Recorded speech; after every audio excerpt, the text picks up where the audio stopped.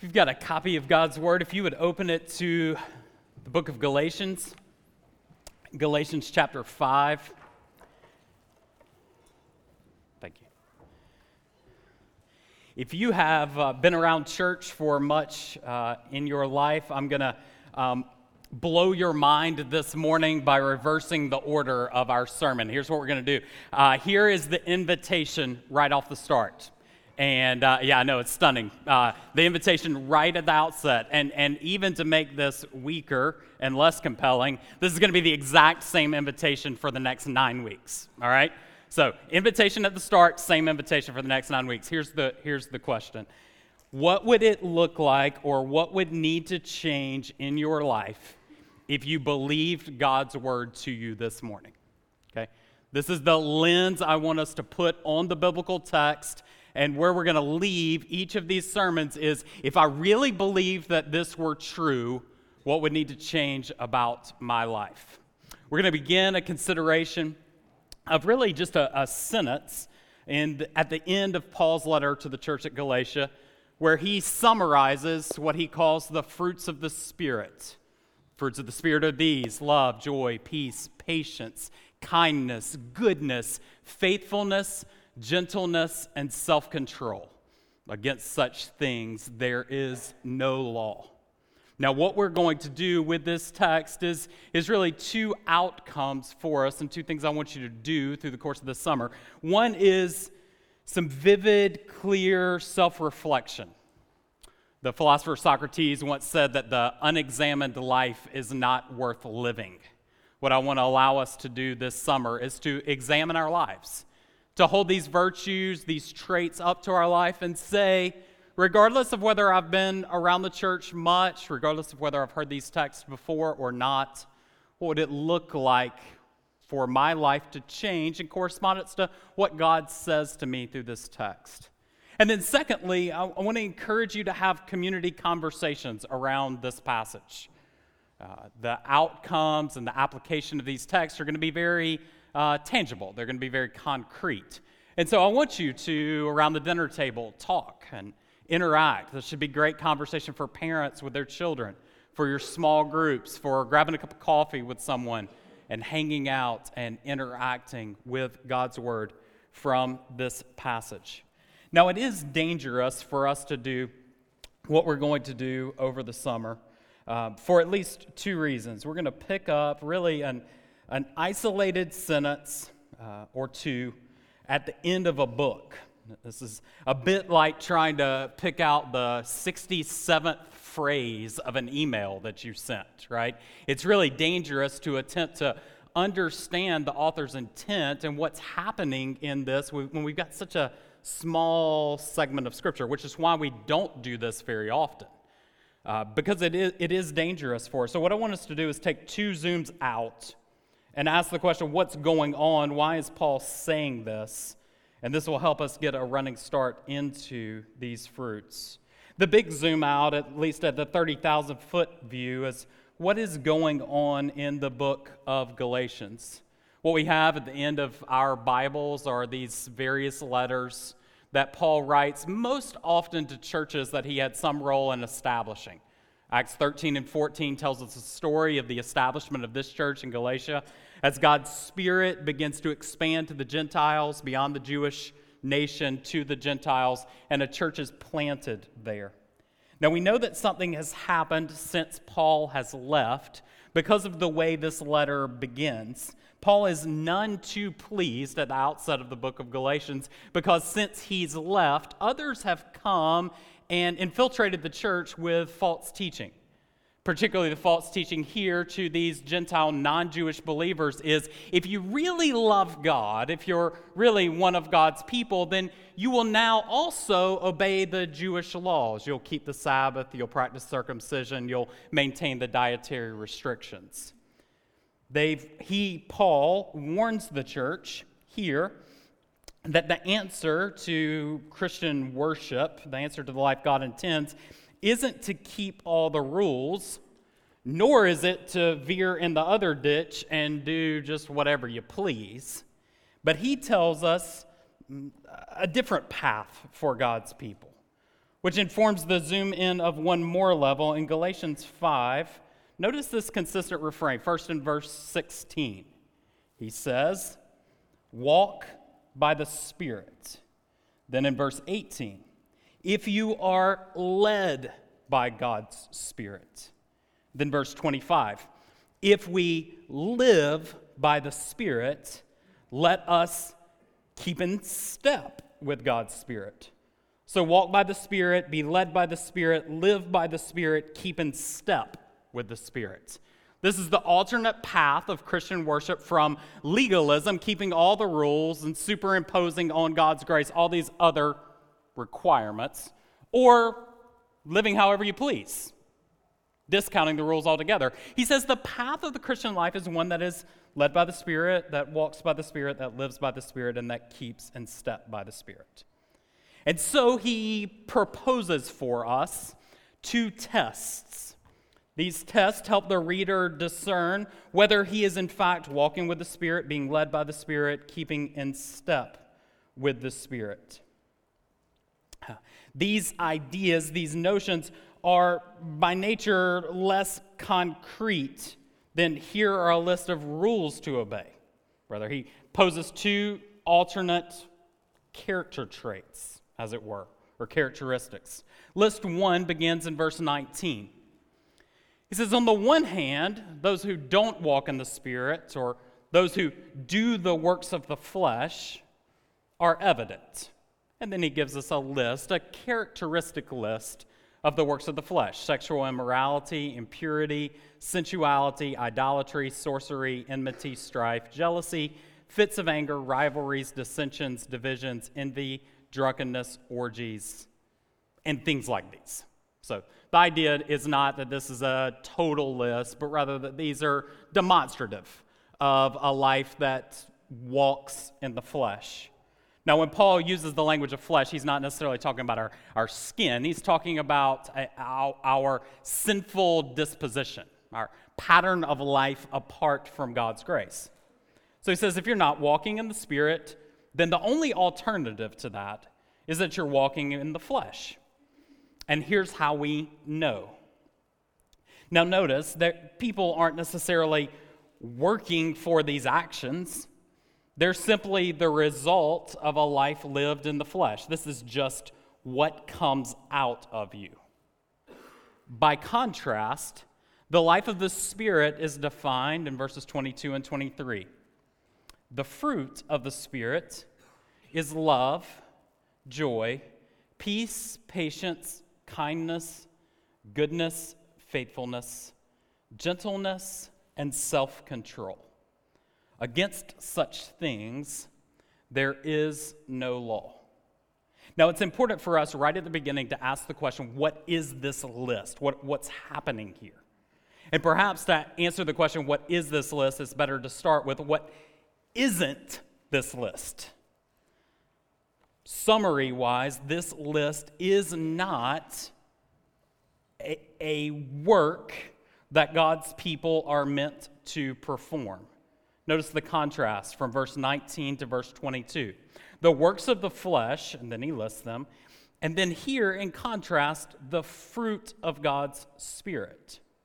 So what we don't have going on in this passage is a vice list matched with a corresponding virtue list. And Paul saying basically, don't do these things, but rather do these things. Imagine how overwhelming and discouraging that would be if that were the outcome of this passage, right? Like, don't be sexually immoral, don't be impure, don't be filled with strife or jealousy, but be loving, be joyful, have peace, demonstrate patience. This would be a far greater yoke of burden than obeying the Old Testament law. We simply can't do these. So, what is this list then? Well, there's at least 4 things that this list is, and I would encourage you to jot these down because they'll help frame the next 9 weeks for us.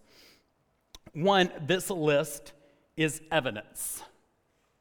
It is meant to be for us an evidence marker of the genuineness of our conversion, whether or not we actually have God's Spirit living inside of us.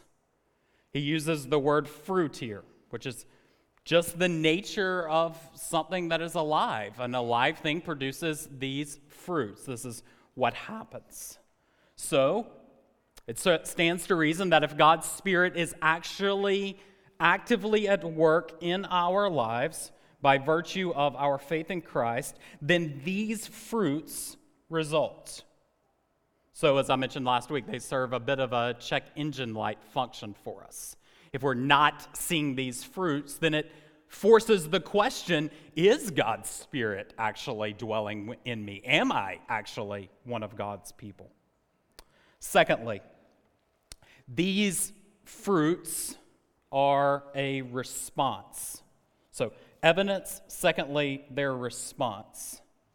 They are an outworking of God's gracious initiative to place His Spirit within you.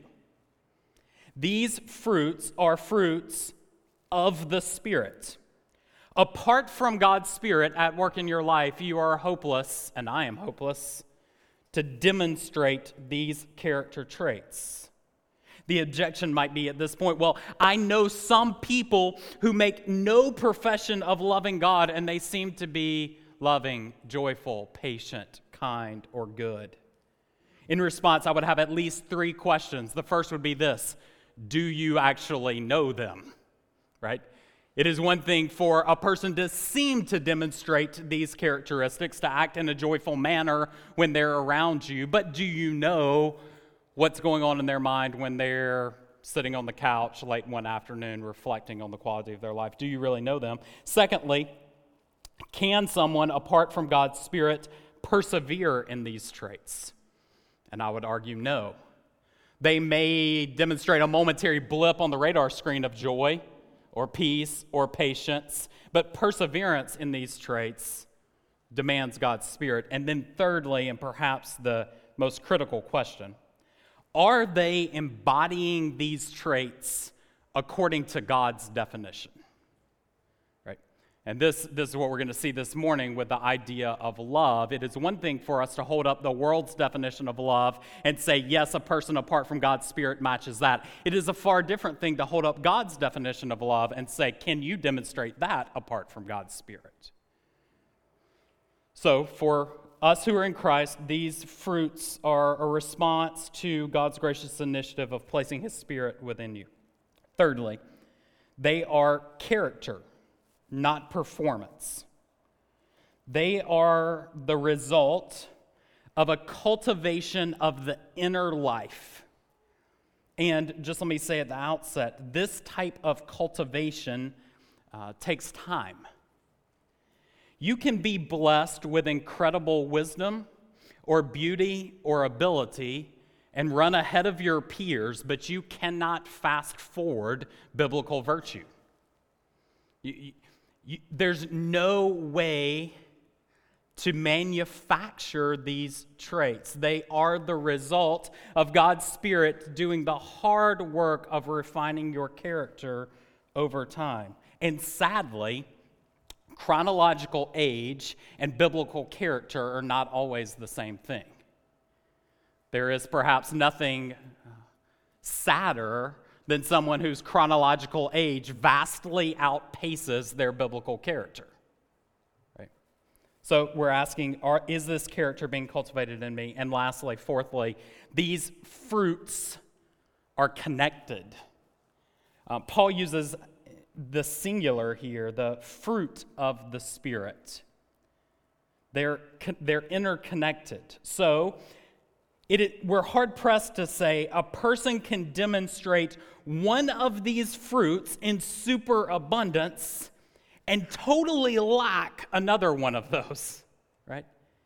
A lack of one fruit is a demonstration of a lack of walking in God's Spirit. So you're not likely to be a person who is super abundant in love and yet woefully inadequate in patience. They go together. And the encouragement from that is growth in one area, cultivation of one of these fruits, is often going to lead to a corresponding growth in another fruit. They work in tandem. So if you see that your heart is enlarged in love, then you're actually going to find that, oh, and by the way, my heart also is growing in patience or kindness or self-control. So what I want to do this morning is get us into the text with this first. But the fruit of the Spirit is love. Over the next 9 weeks, we're going to itemize this list and do a bit of self-inventory. And in order for us to do that this morning, I'm going to pose 6 questions for us about this first fruit, the fruit of love. And if you have a journal or the back of the handout you received on the way in, I would encourage you to jot down these questions because they're going to demand far more than we can do in any singular sermon. The first question is, why is love the first on Paul's list? Why is love the first of these fruits on Paul's list? The answer to that question is clear from front to back throughout the Scriptures. Jesus in Matthew 22, in a really famous passage of Scripture, is asked to sum up or to tell what is the greatest of all of the Old Testament commands. And how does he respond? You're to love your Lord your God with all your heart, with all your soul, and with all your might. And the second command is like it. You're to love your neighbor as yourself. All of the law and the prophets can be summed up in these two. So what does Jesus do? He says, if you want to boil down the entirety of the Old Testament into a singular command, it's love God and love people. And he connects these two, to love God and to love people. Paul does the same thing in 1 Corinthians 13, the famous wedding text. What does he say there? You can have the greatest gifts in the world, but if you lack love, you're just a resounding gong or clanging cymbal. Faith, hope, and love remain, but the greatest of these is love. Paul recognizes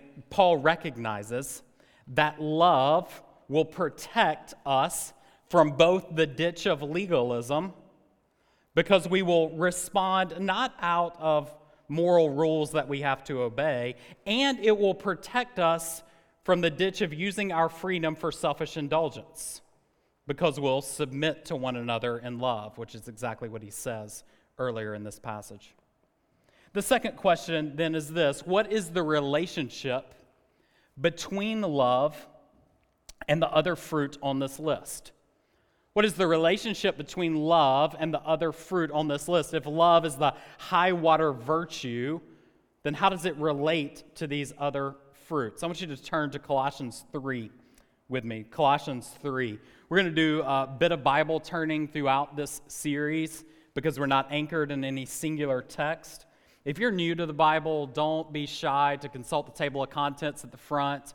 If you got your phone, just plug in these verses. If you don't get to them before I read them, just jot them down and you can find them when you head home. If you're here and you don't have a copy of the Scriptures, please take the Bibles that are provided for you. They're yours. They're our gift to you. We would love for you to have a copy of God's Word. So don't feel inadequate if you struggle to find these passages that we turn to.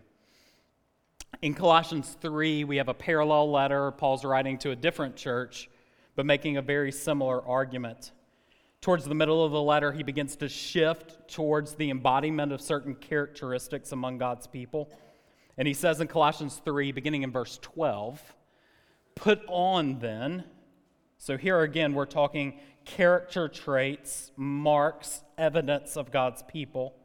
As God's chosen ones, holy and blameless, put on compassionate hearts, kindness, humility, meekness, and patience, bearing with one another, and if one has a complaint against another, forgiving each other.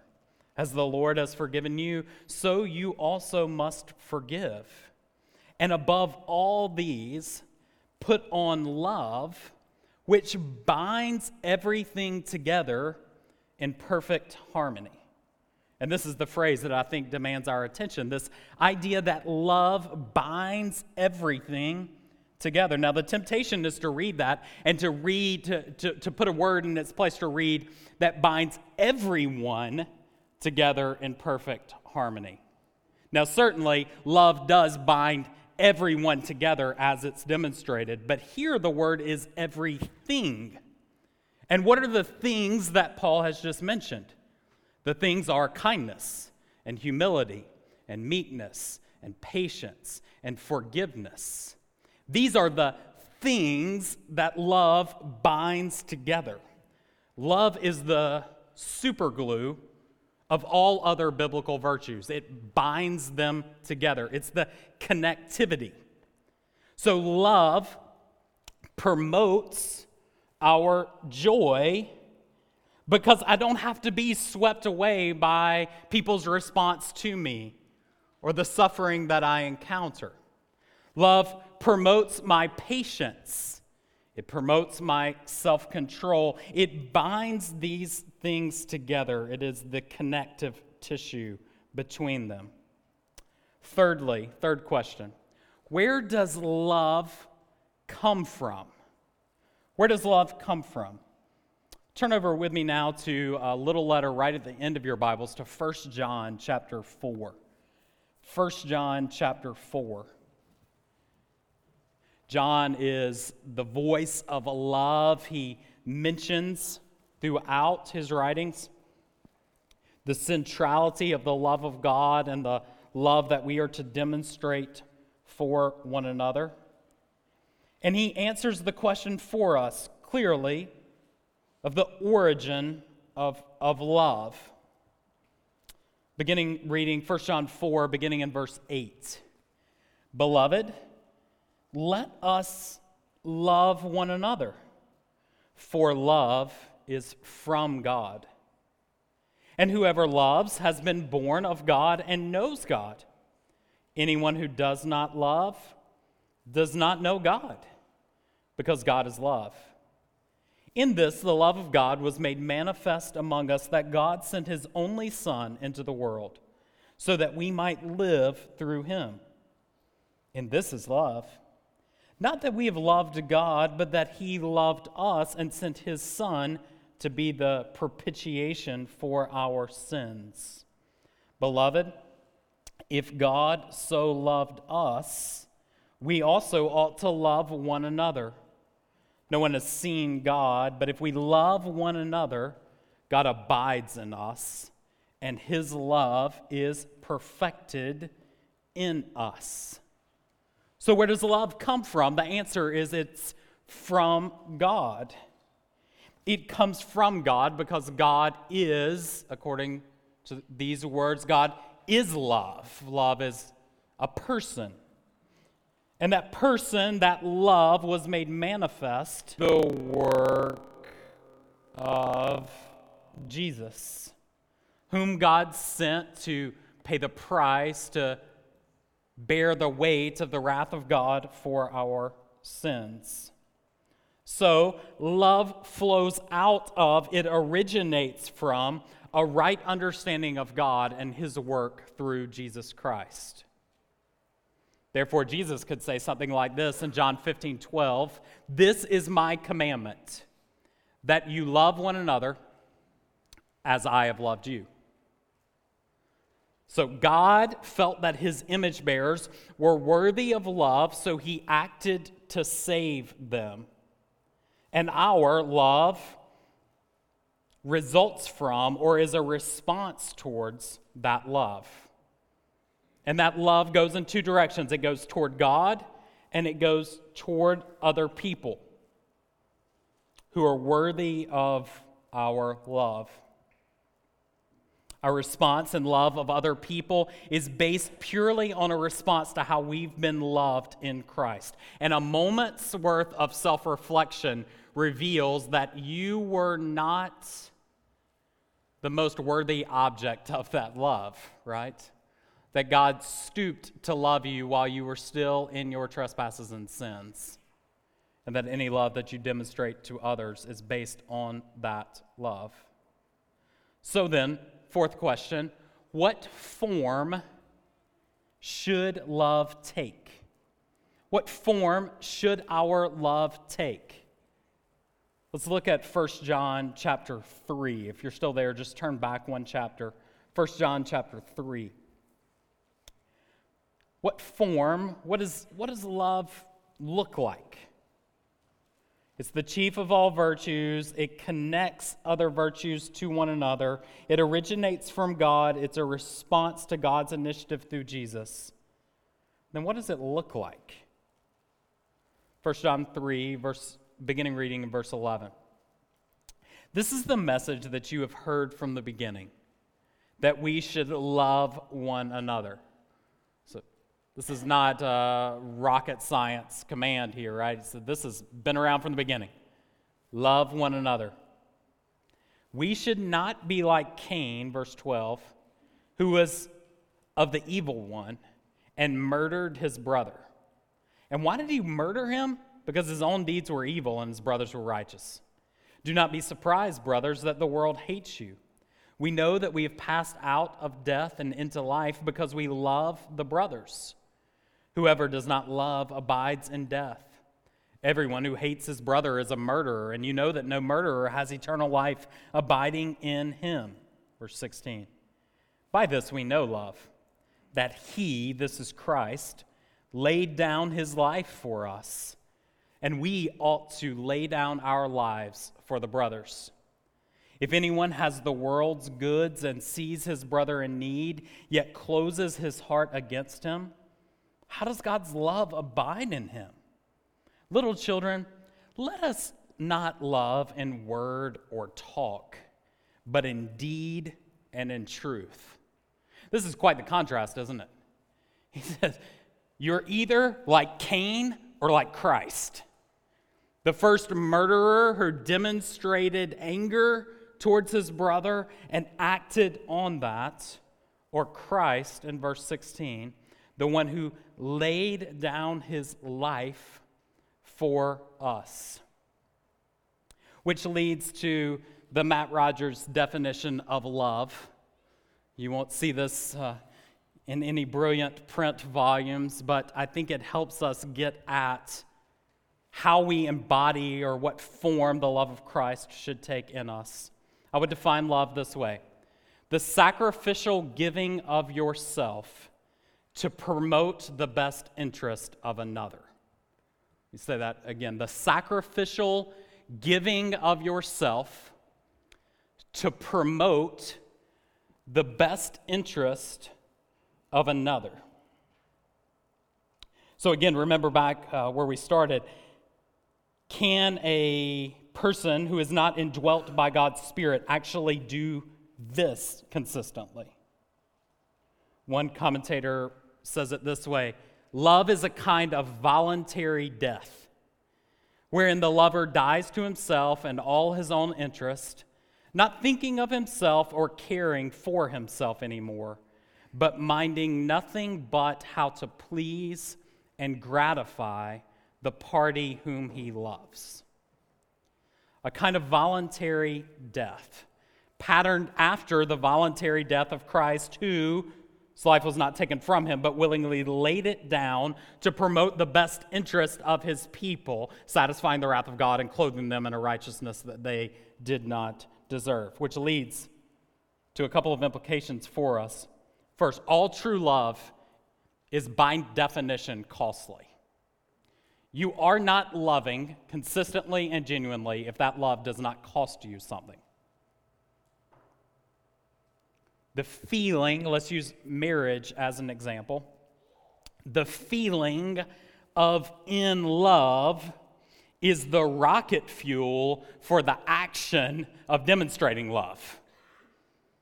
It's not a bad thing to feel the emotion of love. I'm supposed to feel an emotion of love for my wife or for my children. But that is just a small fraction of biblical love, which is the active choice of self-denial to promote the best interest of another. Second implication is that all true love is going to be costly. It is active, got to do something, it's going to cost me something. And then thirdly, all true love is more than not doing harm to somebody else. Okay. So the doctor's credo of above all, do no harm doesn't summarize the totality of the biblical definition of love, because it is more than me making choices to not harm you. It is going one step further and saying, what does it look like to promote the best interest of those whom I love? So let's apply this to a couple of areas. Think about conflict, for example. When you are embroiled in conflict with another, you have a couple of choices playing out. One choice is to get even, right? Throw some punches, bow up and yell, settle the score, make things right. For many, the avoidance of this, getting even, is the extent of their biblical love. And so they say, I'm not going to do that, so here's what I'll do. I'll send a passive-aggressive email at like 1:30 in the morning to you that kind of hints at the fact that I like you and I wish you well, and I'll just kind of take my ball and go home, right? But is that promoting the best interest of another person? Is that the demonstration of biblical love that is costly self-denial? Well, no. What does it look like to fight well, to fight in a form of biblical love? It looks like repenting and pursuing the other person. It looks like doing the hard work of seeking biblical restoration. Apply it to the area of parenting. Is true love demonstrated if I merely avoid the outburst of anger? Would my kids make the same mistake for the 87th time that day? Is the proper response in biblical love silent frustration until bedtime, and hoping that bedtime comes a little bit earlier tonight than it should normally? Or is biblical love the careful consideration of why my children are responding in the way they are and how I might parent them in such a way that pushes them towards Christ? Man, that work is tough. That work requires careful consideration and self-denial. It requires thoughts about how I might promote the best interest of my wayward 5-year-old. Right? Silent frustration isn't biblical love. It is going that next step. So then the fifth question, how do I cultivate love?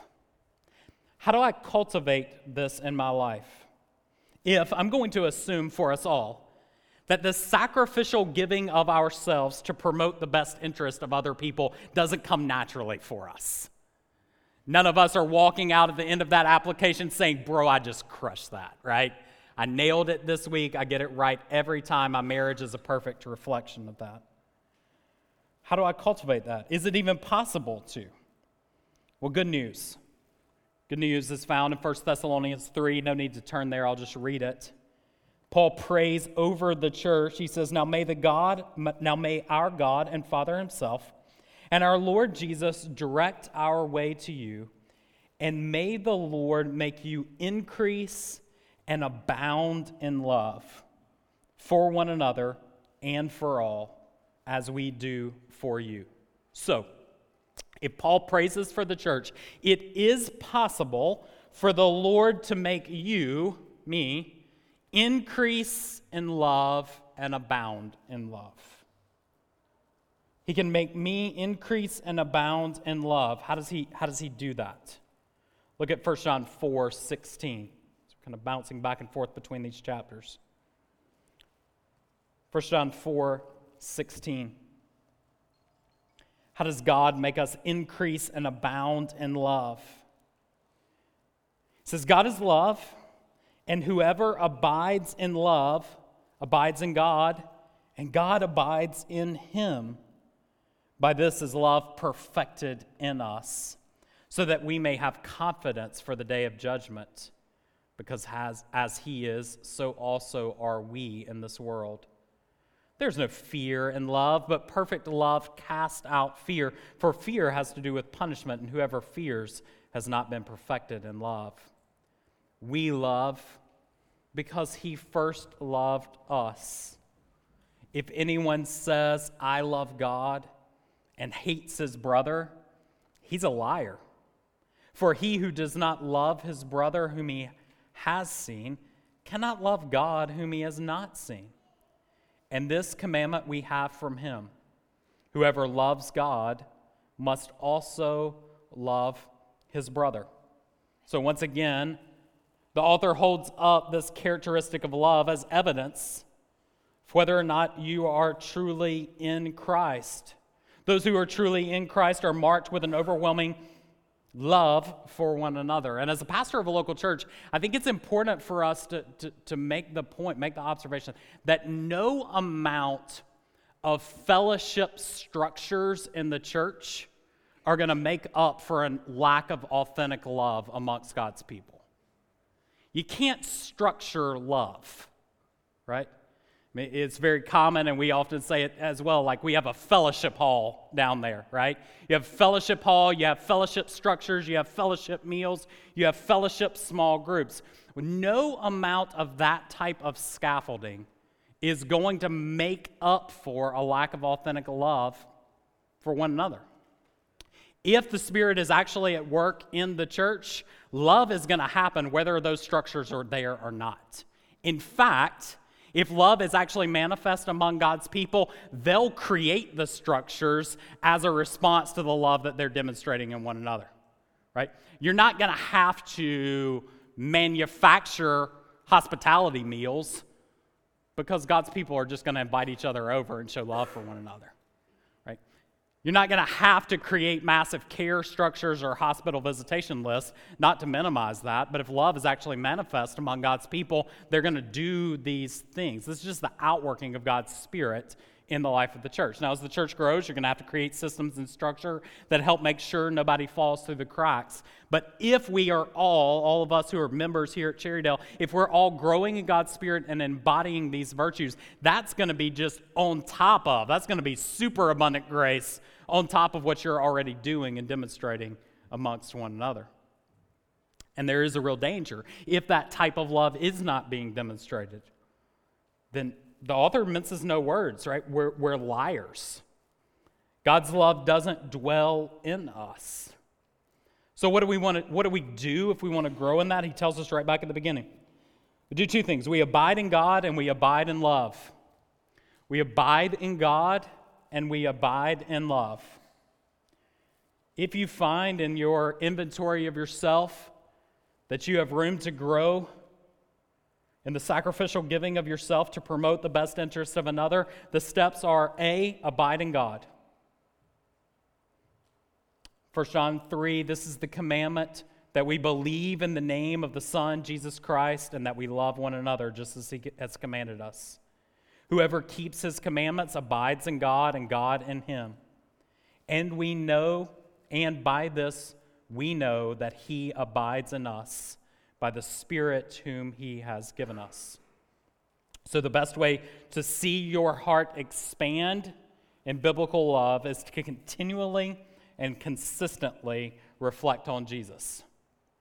To continually and consistently reflect on the gospel. And then secondly, and perhaps somewhat counterintuitively, to abide in love. That seems strange. It seems strange to say abide in love if we define love according to the world system. Like, how do you abide in an emotion? You can't abide in an emotion, but you can abide in an action. You can abide in the consistent, active giving of yourself to promote the best interest of another. So abiding in love means consistently, willingly placing yourself in positions where these fruits must be embodied. It means taking steps, even when you don't feel like it, to demonstrate this trait. C.S. Lewis, I think, helps us see the outworking of this and how our actions drive our emotions. He says this in Mere Christianity. Do not waste time bothering whether or not you love your neighbor. Just act as if you did. As soon as we do, we're going to find one of life's greatest secrets. When we're behaving as if we love someone, we will presently come to love that person. A bit later, he says, they are told that that they all have to love God and they cannot find any such feeling in themselves. What are they to do if they don't feel like they love God? The answer is exactly the same as before. Act as if you did. Do not sit trying to manufacture feelings of love for God. Ask yourself this: if I were sure that I loved God, what would I do? When you found that answer, go and do it. Lewis's point is simple.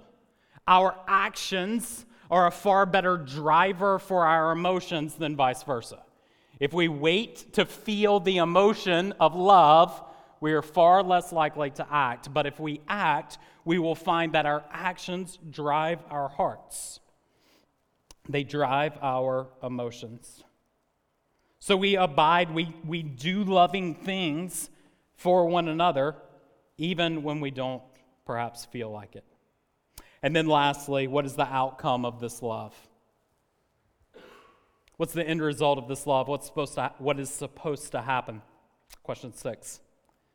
John 13, Jesus gives us a sense of that in verse 34 and 35. He says, "A new commandment I give you, that you love one another, just as I have loved you, so you are also to love one another." And then verse 35. "By this, all people will know that you are my disciples, if you have love for one another." It's quite common to hear people say something like this. Don't judge me. Don't look at my life. I'm not the standard. You need to look to Jesus. And there's a sense of truth to that, right? We don't want to put ourselves in the spotlight. We don't want to flaunt our spirituality in such a way that demonstrates pride. But here, Jesus gives the outside world permission to gauge the authenticity of our claim to know God. He said, yeah, don't flaunt your spirituality before a watching world, but the watching world has every right to look at your life and assess the validity of the claim that you make.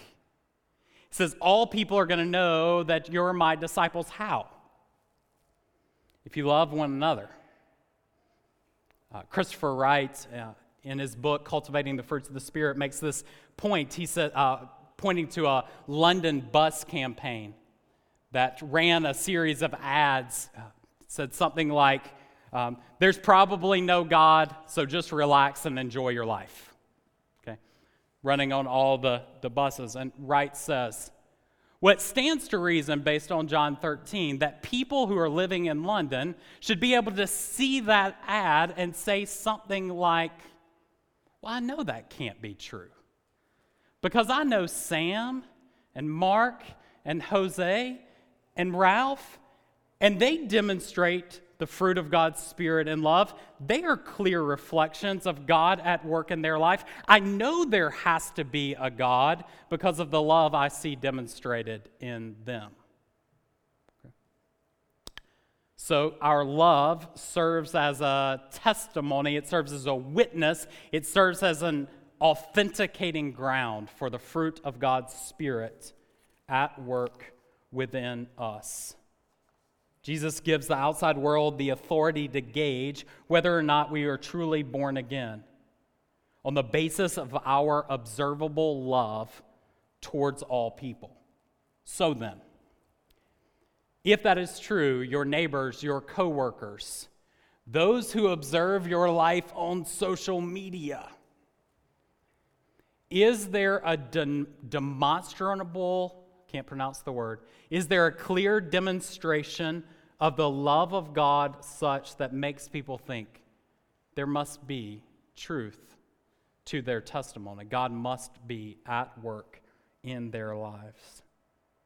The outcome is that the mission of God moves forward through the love of God's people for one another and for the outside world. So then, this is motivation for us to strive to grow in the embodiment of biblical love. You want to make disciples? You want to be a part of the Great Commission?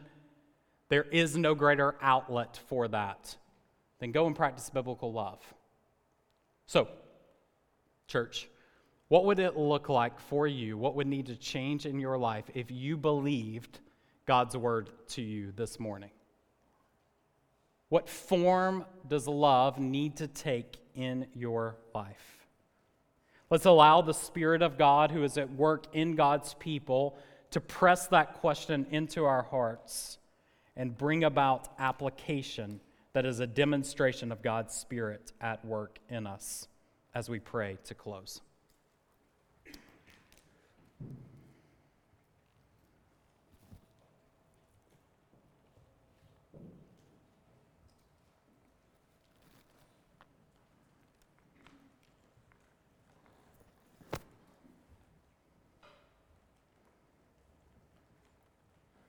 Our Father, it is an astounding reality to think that you are by your Spirit at work cultivating our hearts, that you are by your Spirit changing us, that we can be transformed, we can be conformed to your image, that we can renounce the fruits of our flesh, the works that come so easily as a result of our sinful nature apart from Christ. And we can see your Spirit bring transformation, bring character, and produce that good work in us. Would you give us laser-like intentionality and focus in the area of love this morning? Would you press us in areas where we are not sacrificially giving of ourselves to promote the best interest of others? Would you cause us to gaze upon Christ, the perfect manifestation of self-giving love? And would that have just a multitude of effect among your people this coming week?